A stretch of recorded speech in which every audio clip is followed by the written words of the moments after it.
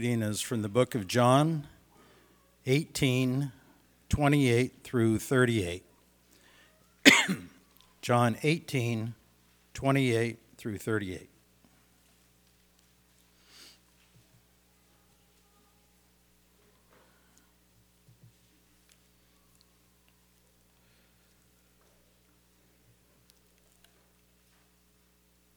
They led Jesus, therefore, from Caiaphas into the praetorium.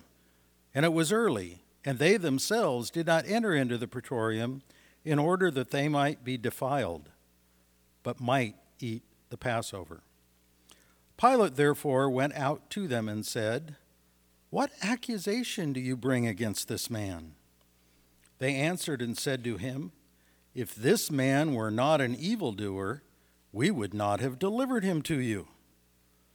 Pilate therefore said to them, "Take him yourselves and judge him according to your law." The Jews said to him, "We are not permitted to put anyone to death, that the word of Jesus might be fulfilled, which he spoke, signifying by what kind of death he was about to die." Pilate therefore entered again into the praetorium and summoned Jesus and said to him, "Are you the king of the Jews?" Jesus answered, "Are you saying this on your own initiative, or did others tell you about me?" Pilate answered, "I am not a Jew, am I? Your own nation and the chief priests delivered you up to me. What have you done?" Jesus answered, "My kingdom is not of this world. If my kingdom were of this world, then my servants would be fighting that I might not be delivered up to the Jews. But as it is, my kingdom is not of this realm." Pilate therefore said to him, "So you are a king?" Jesus answered, "You say correctly that I am a king. For this I have been born, and for this I have come into the world, to bear witness to the truth. Everyone who is of the truth hears my voice." Pilate said to him, "What is truth?"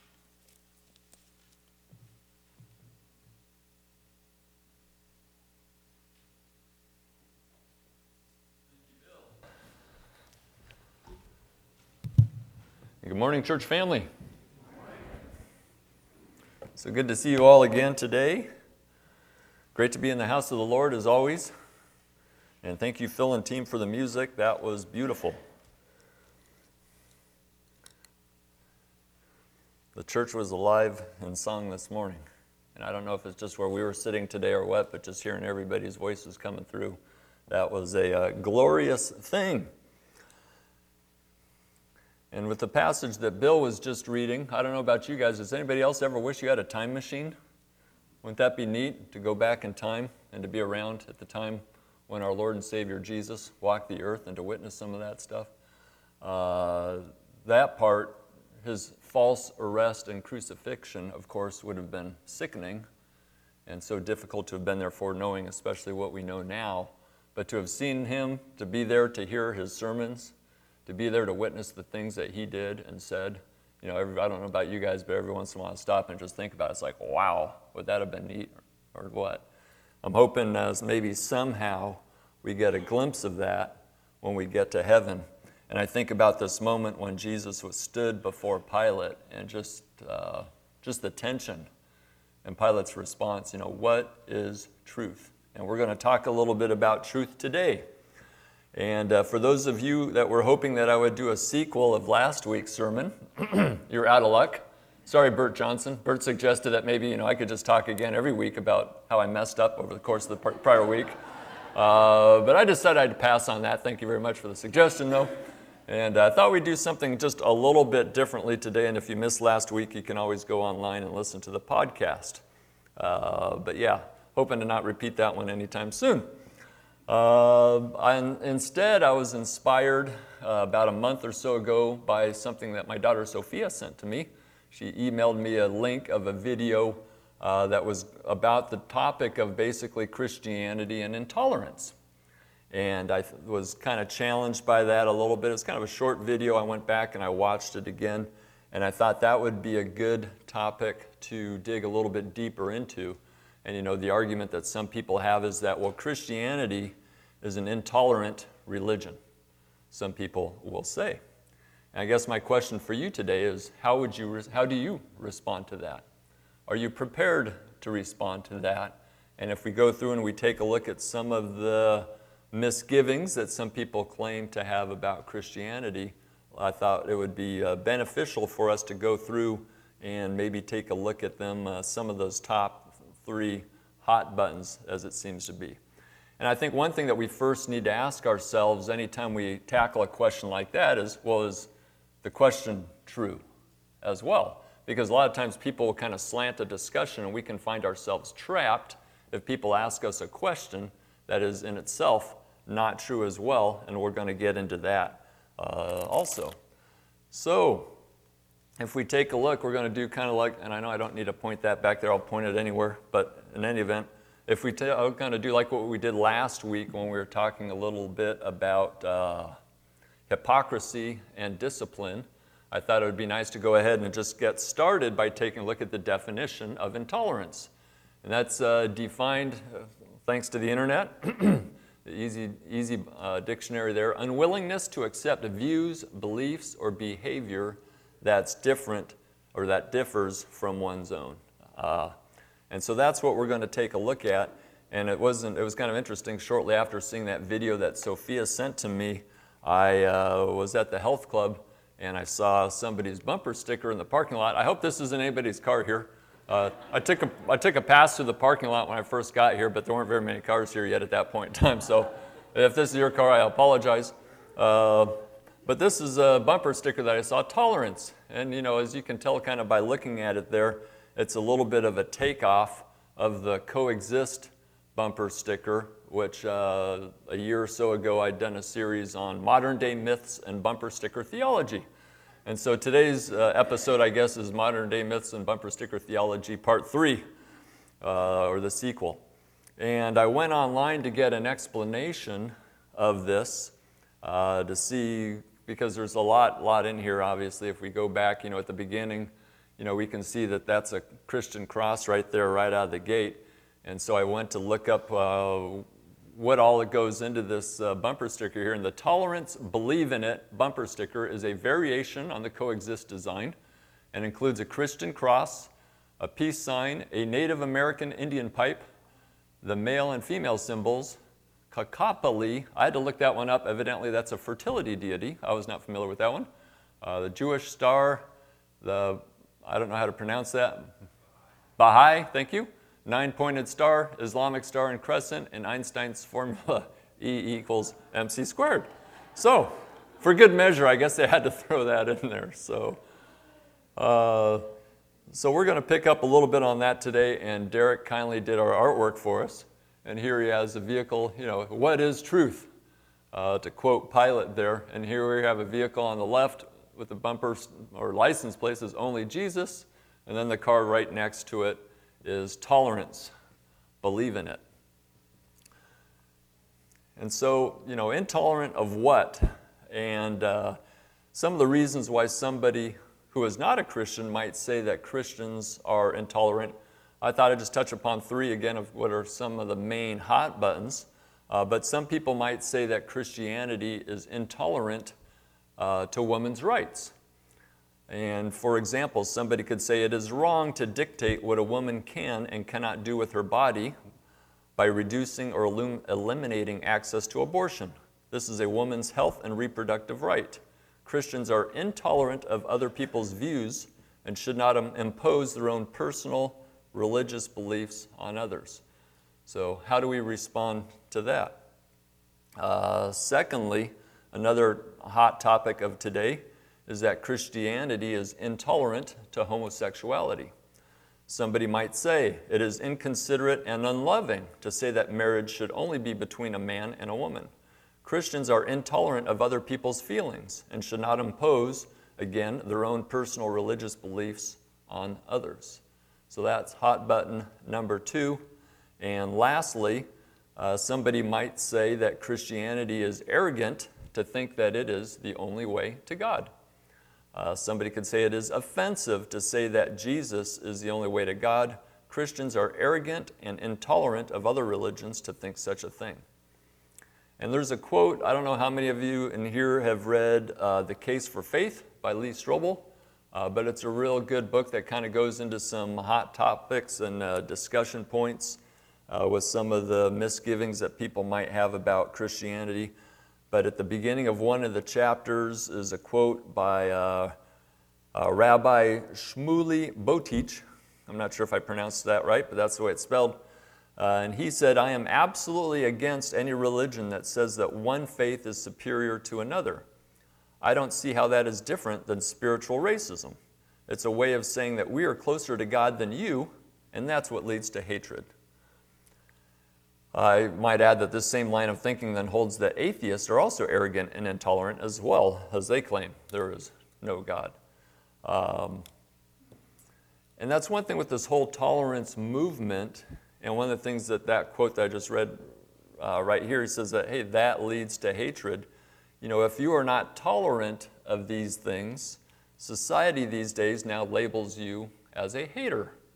So how does it feel to be classified as a hater, ladies and gentlemen? Not too good. Case in point, one of the ministries we're thankful to be able to support is something called Liberty Counsel, and that font's a little bit small. I'm going to go ahead and read to you just a little bit about this organization and what they do. But Liberty Counsel is a Christian ministry that proclaims, advocates, supports, advances, and defends the good news that God, in the person of Jesus Christ, paid the penalty for our sins and offers forgiveness and eternal life to all who accept Him as Lord and Savior. Every ministry and project of Liberty Counsel centers around and is based upon this good news, which is also referred to as the gospel. And then further on from their website, Liberty Counsel, and I've spelled that wrong on that one, is an international litigation, education, and policy ministry.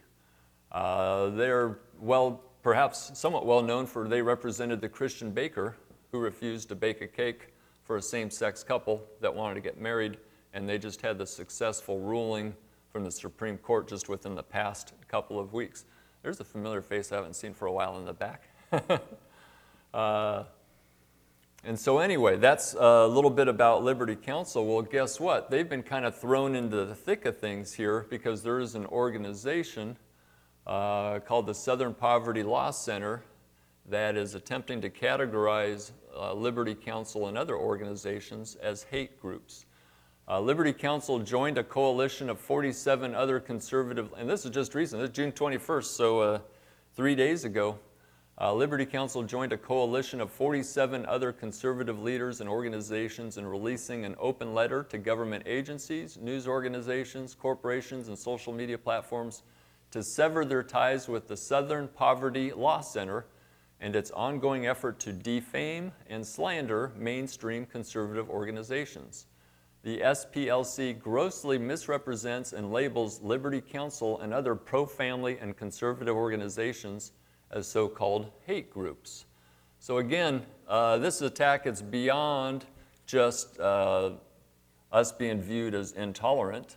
It's been taken a step further to where now we're said, oh, we're haters. Now we're called haters. And so we need to be prepared to respond to these types of claims. And when we take a look at that, I think we really need to separate and look at separately Christianity versus the Christian. So we have the faith, and then we have the followers of the faith. And so let's take a look at what Christianity says. And I'm just going to touch upon this briefly. You know, this isn't rocket science, and I think most of you in this room are familiar with these passages. But what if we got started taking a look at women's rights and abortion? You know, you need to go no further than Genesis chapter 1, verse 27. So God created man in His own image. In the image of God, He created him. Male and female, He created them. So we acknowledge as God as creator of life, and as the giver of life. Psalm 139:13, for you created my inmost being. You knit me together in my mother's womb. You know, life starts upon conception. Exodus 20:13, you shall not murder. That's pretty straightforward. And, I got to thinking about this one, and I've never tried this in a discussion with anybody, and you need to be careful in discussions with people as to not offend, and we're going to talk a little bit more about that in a moment when we get to talking about our role as followers of Christ. But, if we're engaged in discussion with somebody that believes that, it's a woman's right to abortion, it would be interesting to talk to them, discuss it with them. Number one, we need to be open to discussion, but to find out, is there a point at which they think it isn't okay? And I know that this is, painful to talk about and sickening to talk about, but, hey, what if somebody's, 3 months pregnant, 4 months pregnant, 5 months pregnant? What if they're 8.5 months pregnant? What if they're 9 months pregnant? Well, what do you think then? Does that change your view on abortion? It would be interesting to engage somebody perhaps in that discussion and find out, well, where do you draw the line? Where do you draw the line? I mean, what is their standard, and where is it that they're attempting to draw the line? And everybody's going to draw the line probably somewhere else that's not a Christ follower and doesn't acknowledge and accept that God is the giver of life and He's the only one that should take it. But hopefully people can come to understand that an embryo is a living person, despite not yet being fully formed. And guess what? They start forming really early. And so anyway, that's just taking a look at our faith and what our faith in Christianity tells us and teaches us about that topic. What about the rights of the unborn, of course? Well, what about hot button number 2 and homosexuality? And there's just a ton of verses in the Bible, of course, that address this and God's view on it. But I thought I'd just take a look at Romans chapter 1, verses 26 through 27, and also just pick up at the end at 32. If you're not familiar with Romans chapter 1 and what all it says, it would be good to read that entire chapter, of course, but in the interest of time, I thought we'd just pick up a portion of it here today. And because of this being God, mankind turning away from God, because of this, God gave them over to shameful lust. Even their women exchanged natural relations for unnatural ones. In the same way, the men also abandoned natural relations with women and were inflamed with lust for one another. Men committed indecent acts with other men and received in themselves the due penalty for their perversion. For Scripture is clearly black and white on that topic as well. Next up, how about Christianity, i.e. Christ, being the only way to God? And again, Scripture is very clear on that. You know what? I left off some of that, or maybe that was Okay, I missed some of that from Romans. Although they know, back to the homosexuality topic for a moment, although they know God's righteous decree that those who do such things deserve death, they not only continue to do these very things, but also approve of those who practice them. There's the tolerance movement for you. People are approving of things that shouldn't be done in the name of tolerance. And next, as far as Christianity and Christ being the only way to God, we need to go no further than John 3:16. I think we all know that one. For God so loved the world that He gave His one and only Son, that whoever believes in Him shall not perish but have eternal life. And John 14:6, and it's amazing what a stumbling block this is for so many people. I think I've shared a couple of years ago, back having a lunch with a friend who claimed to believe in the Bible, claimed to believe the Bible was true. And then when we got to the topic of John 14:6, well, how about when Jesus says, I am the way and the truth and the life. No one comes to the Father except through me. And my friend who I was having lunch with said, oh, no, I don't believe that one. I don't believe that one. It's like, really? I mean, how do you decide? You're kind of like cherry picking what you're going to decide to believe is truth. And I'm not going to go in the argument on so much as far as why, Christ is the only way.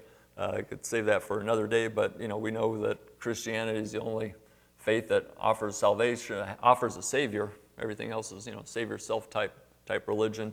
And guess what? We've got a living Lord and Savior, Jesus Christ, as documented and known from His resurrection, which is not something you can say about Muhammad or anybody else.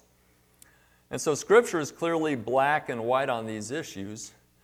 And this is what we know as this is truth. This is our truth. And this is our guidebook for living.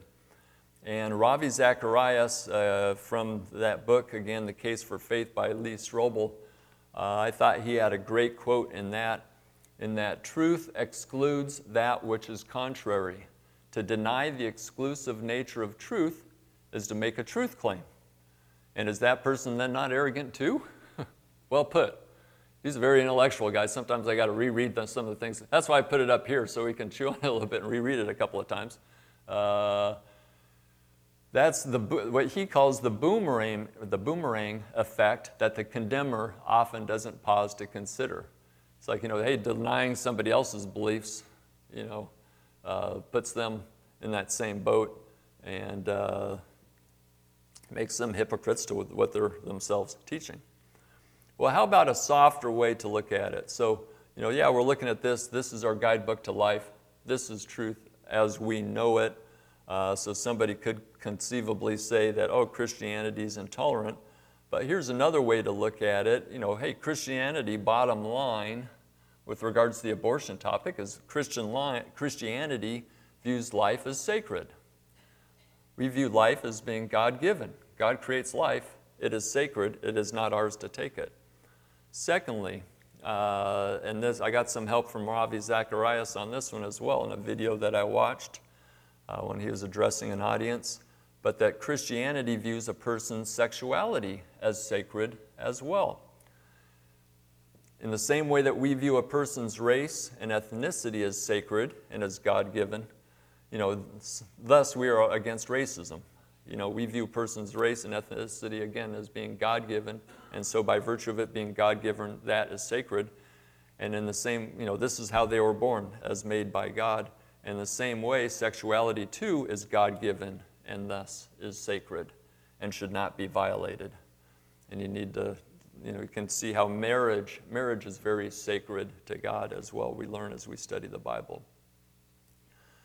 And as far as Christianity's claims of exclusivity, that, hey, this is the way to God, through our teachings, again, Ravi Zacharias was speaking about it, and that pretty much just about every other religion is the same way. They all claim exclusivity as far as the way to God. And what if we look just for a moment at Islam and Sharia law and some of the things that I went online, just saw a laundry list of what that has. And, what does that say about homosexuality, for example? Men having sex with each other should be punished, the Quran says, but it doesn't say how. The death penalty instead comes from the hadith or accounts of the sayings of the Prophet Muhammad. So death penalty for homosexuality. Criticizing, how about claiming Islam as being the only way and the right way? Criticizing or denying any part of the Quran is punishable by death. Well, that's fairly intolerant, I'd say. Criticizing Muhammad or denying that he is a prophet is punishable by death. Women's rights, you want to talk about women's rights? Women have no rights in the Islam faith. I mean, this stuff's just terrible. A woman or girl who has been raped cannot testify in court against her rapist. The testimonies of 4 male witnesses are required to prove rape of a female. That's from the Quran. A woman or girl who alleges rape without producing 4 male witnesses is guilty of adultery. And guess what the punishment is for adultery? Death. That's a bad, vicious circle. Oh, and by the way, a man can beat his wife for insubordination also. So much for women's rights. I'd say it would be a good question to ask anybody expressing concerns in targeting Christianity and attacking Christianity specifically. It would be a good question to ask them if their concerns and misgivings expands also to other religions as well. And if not, why not? Have they really thought about these things? It might be interesting to inquire if they have ever read any of the Gospels. And if they have not read any of the Gospels, maybe they might like to go through one of them with you. Someone might point out that in the Bible, when you look at the Old Testament, that it does call for people to be put to death for certain things, right? You go back through and you look at that, and it's like, boy, somebody just takes that and they can come back and attack us with that, right? And say, well, hey, how are you any different than Islam? Bible says that people should be put to death for this and for that. And I went through and looked at some of the things. Pretty amazing what some of that stuff that's in there. And, hey, we go through and read it sometimes and we forget about it a little bit. But how do you counter that? What do you say to that if somebody were to challenge you on that? And what I would do is I would direct them to Christ. We are Christ followers as Christians, and so we subscribe and hold to his teachings and those of the New Testament. And not unlike John the Baptist, Jesus preached a baptism of repentance, said that he was doing the same thing as John the Baptist. And he was not preaching that, oh, we should take all you sinners out and drag them out and stone you outside of the city wall. That is not what Jesus was saying. He was calling for people to repent and to turn from their sin. And so I think that would be our response. And after I was digging deeper and deeper into this topic and peeling the onion back and back and back, I got to thinking that I don't know that intolerance is the right word to apply to a faith. Because really a faith like we were talking about is intolerance, again, being unwillingness to accept views, beliefs, or behavior that differ from one's own. A faith is a statement of beliefs that we hold to be true. This is our absolute truth. So I don't know that intolerance is really something that would even apply to that because, hey, this is our doctrine. This is our guidebook to life again. This is probably, that whole term and thing of the subject of intolerance, it probably more brings us to us as people and Christ followers. And so let's take a look now at intolerance from the standpoint of us as Christians. And I'm going to look to Ravi Zacharias again. Thank you, Ravi. And he said, if truth is not undergirded by love, it makes the possessor of that truth obnoxious and the truth repulsive. And that's a problem that we've had. That's a problem that we've had. I'm going to say that again. If truth is not undergirded by love, it makes the possessor of that truth obnoxious and the truth repulsive. And I was reading something in preparation for today, and I tried to look up this to document it and to fact check it, but I read that a GOP presidential candidate several years ago during all of the campaigning to try to get the nomination for the Republican Party for our last election said something to the effect, and this was when he was speaking to a Christian audience, so he was speaking to a conservative Christian audience, and he reportedly said something to the effect that only God-fearing people should be in government, and if someone is not God-fearing and in government, they should be fired. And to which I'm sure the audience all went, rah, rah, rah, kind of thing. It was a political rally, right? And that's the kind of things that they do on that. And I totally understand his point. I totally understand his point. And I tried to go back and see if I could find a transcript from it just to verify its authenticity. And unfortunately, I was not able to do so, so I don't know if this was a twisting of words or not. But what can happen in those types of environments is kind of people hop on a bandwagon, and some of the things that they might say, if not explained, can certainly come across as unloving and obnoxious and arrogant, as we've taken a look at. And some of us might think, well, gee, I've never really attended a presidential rally, and I've never gotten on one of those things where we all do big cheers when they say stuff about the other guys. And this is not about politics. This has nothing to do with politics. Derek spoke a look about this, about how we have a biblical worldview, and that's what guides our life. That's what guides our perception in life. But again, some of us, or most of us, probably have not attended, a political rally of that nature. But how about a closer to home example? Anybody go to the Franklin Graham event? We went to the Franklin Graham event, and I know many of you did as well. And I invited a guest, and she and her husband came, and they don't have a personal relationship at this point in their life with our Lord Jesus. And Mr. Graham said something along the lines of, we need to get Christians on school boards and drive out the progressives. And everybody went rah, rah, rah again. And I went back and I actually re-listened to it. On YouTube, you can go back and kind of catch that. And he did say something that kind of tempered his comments a little bit. Guess what? My friend had served on the school board for 11 years.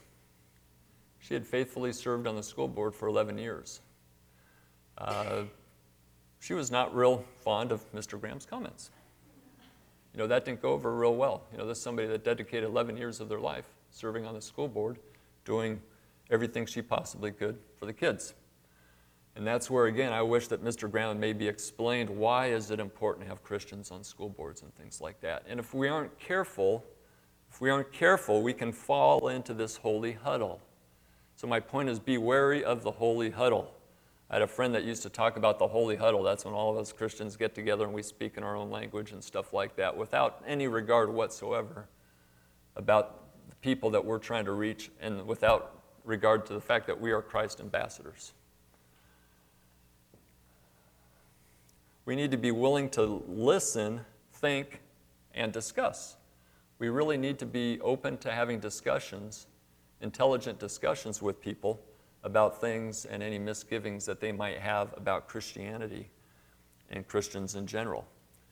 And I think, I'm as guilty as anybody. Even when I was going through here on my notes on one of these things, it's like, end of story, boom, that settles that. Wipe my hands clean and stuff. I was like, guess what? That's not the type of attitude that we need to be embracing. We need to be willing to engage and discuss rationally. So what sort of guidance does the Bible have for us as Christians with regards to the subject of tolerance? Well, how about Romans 3:23? For all have sinned and fall short of the glory of God. We should have a spirit of humility. We might view other people, oh, these people are sinners. It's like, yeah, well, guess what? So are we. So are we. How about Matthew 7:1? Do not judge, or you too will be judged. I've done all the scripture for today, by the way, on the PowerPoint, just in the interest of time, so we will not need our Bibles. But Matthew 7:1, do not judge, or you too will be judged. So we need to be careful to not be judgmental of others. Romans 12:18 through 21, font gets a little small. I will read that for you as well.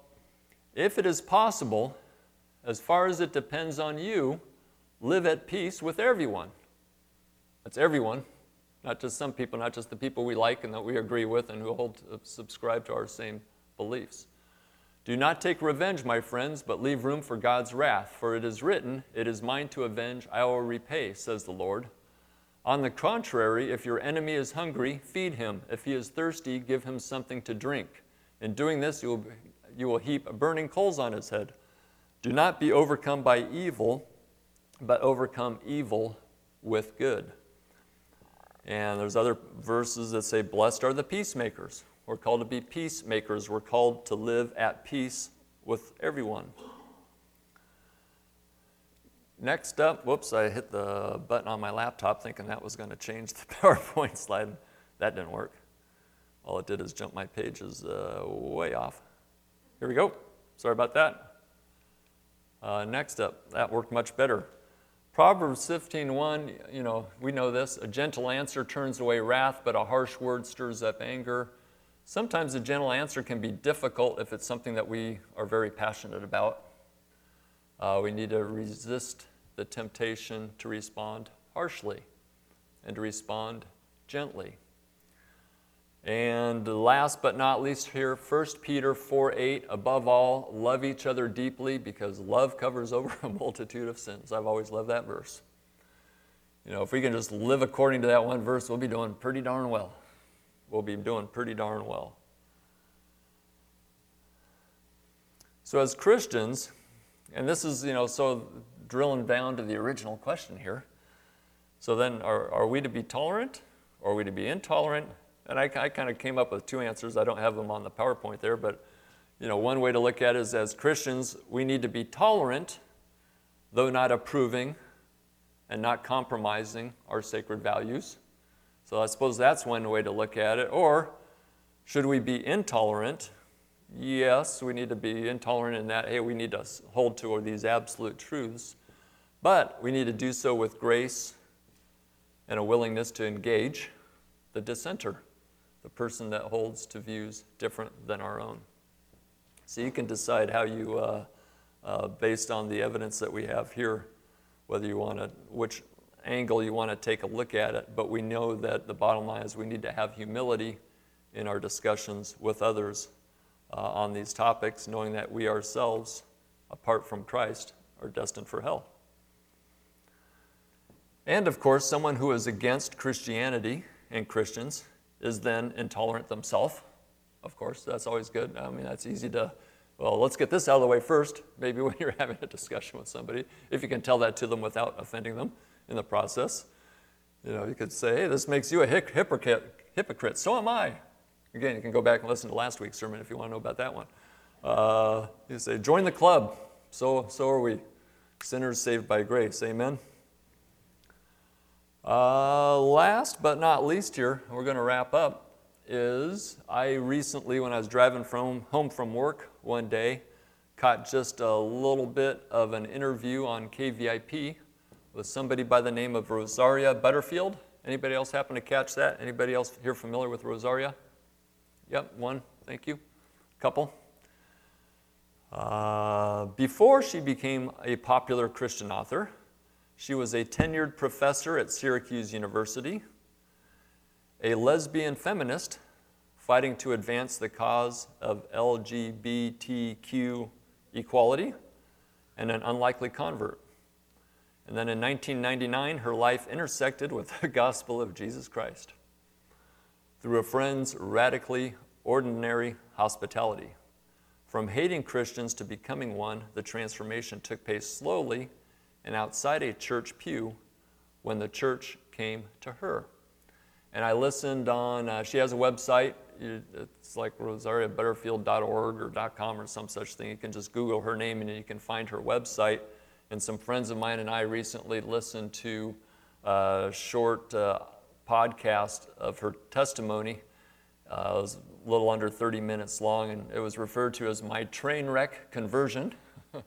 And we listened to that, and it was pretty interesting. She was talking about how she wrote an editorial for the local paper when the Promise Keepers were coming to Syracuse University. And she wrote an editorial, a letter to the editor, prior to their arrival, explaining why the university should have nothing to do with these people coming to Syracuse. And I think she thought that, she said that she spent about 10 minutes of her valuable time to write it, sent it off, and figured it would be just kind of a little tiny blob back in the corner of the paper, but I guess they gave her like a full page or some such thing. And she got a lot of responses to her editorial. Apparently it was really drew a whole lot of feedback on that one. And she said she had 2 boxes.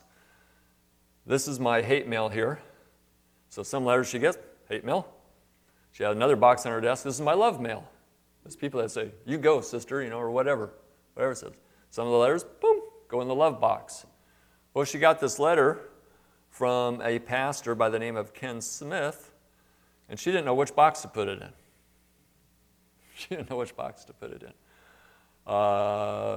And so she basically wanted to get together. Invited her to their home. And Pastor Ken and his wife Floy opened their doors to Rosaria and just witnessed to her over the course of many, many meals, and opened their doors to many, many others as well. And she referred to Ken as being disarming. And I thought that was a very interesting choice of words, disarming. And it's like, I think sometimes when we get caught up and we feel passionate about a topic, I don't think we come across as disarming. Our pride can get in the way. Our thinking we know it all, that we got it all together, can get in the way. And so I guess that's my prayer for us, is that we would be disarming and quick to reach out to others that don't share our views, and following the example of Christ. And anything can happen, as we saw with Rosaria. Let's pray.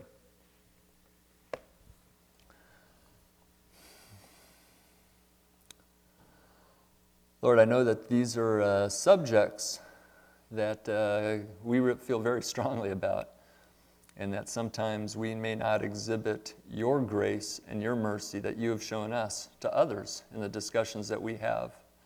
And Lord, I just pray for all of us that we'd all just be wary of our words. We know that our words can be like a fire that is difficult to control. Our tongue is like a fire that can be unquenchable.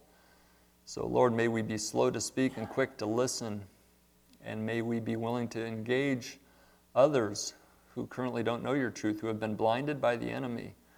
May our hearts be especially open and ready to receive them and to share your love with them, and over time to share your truth.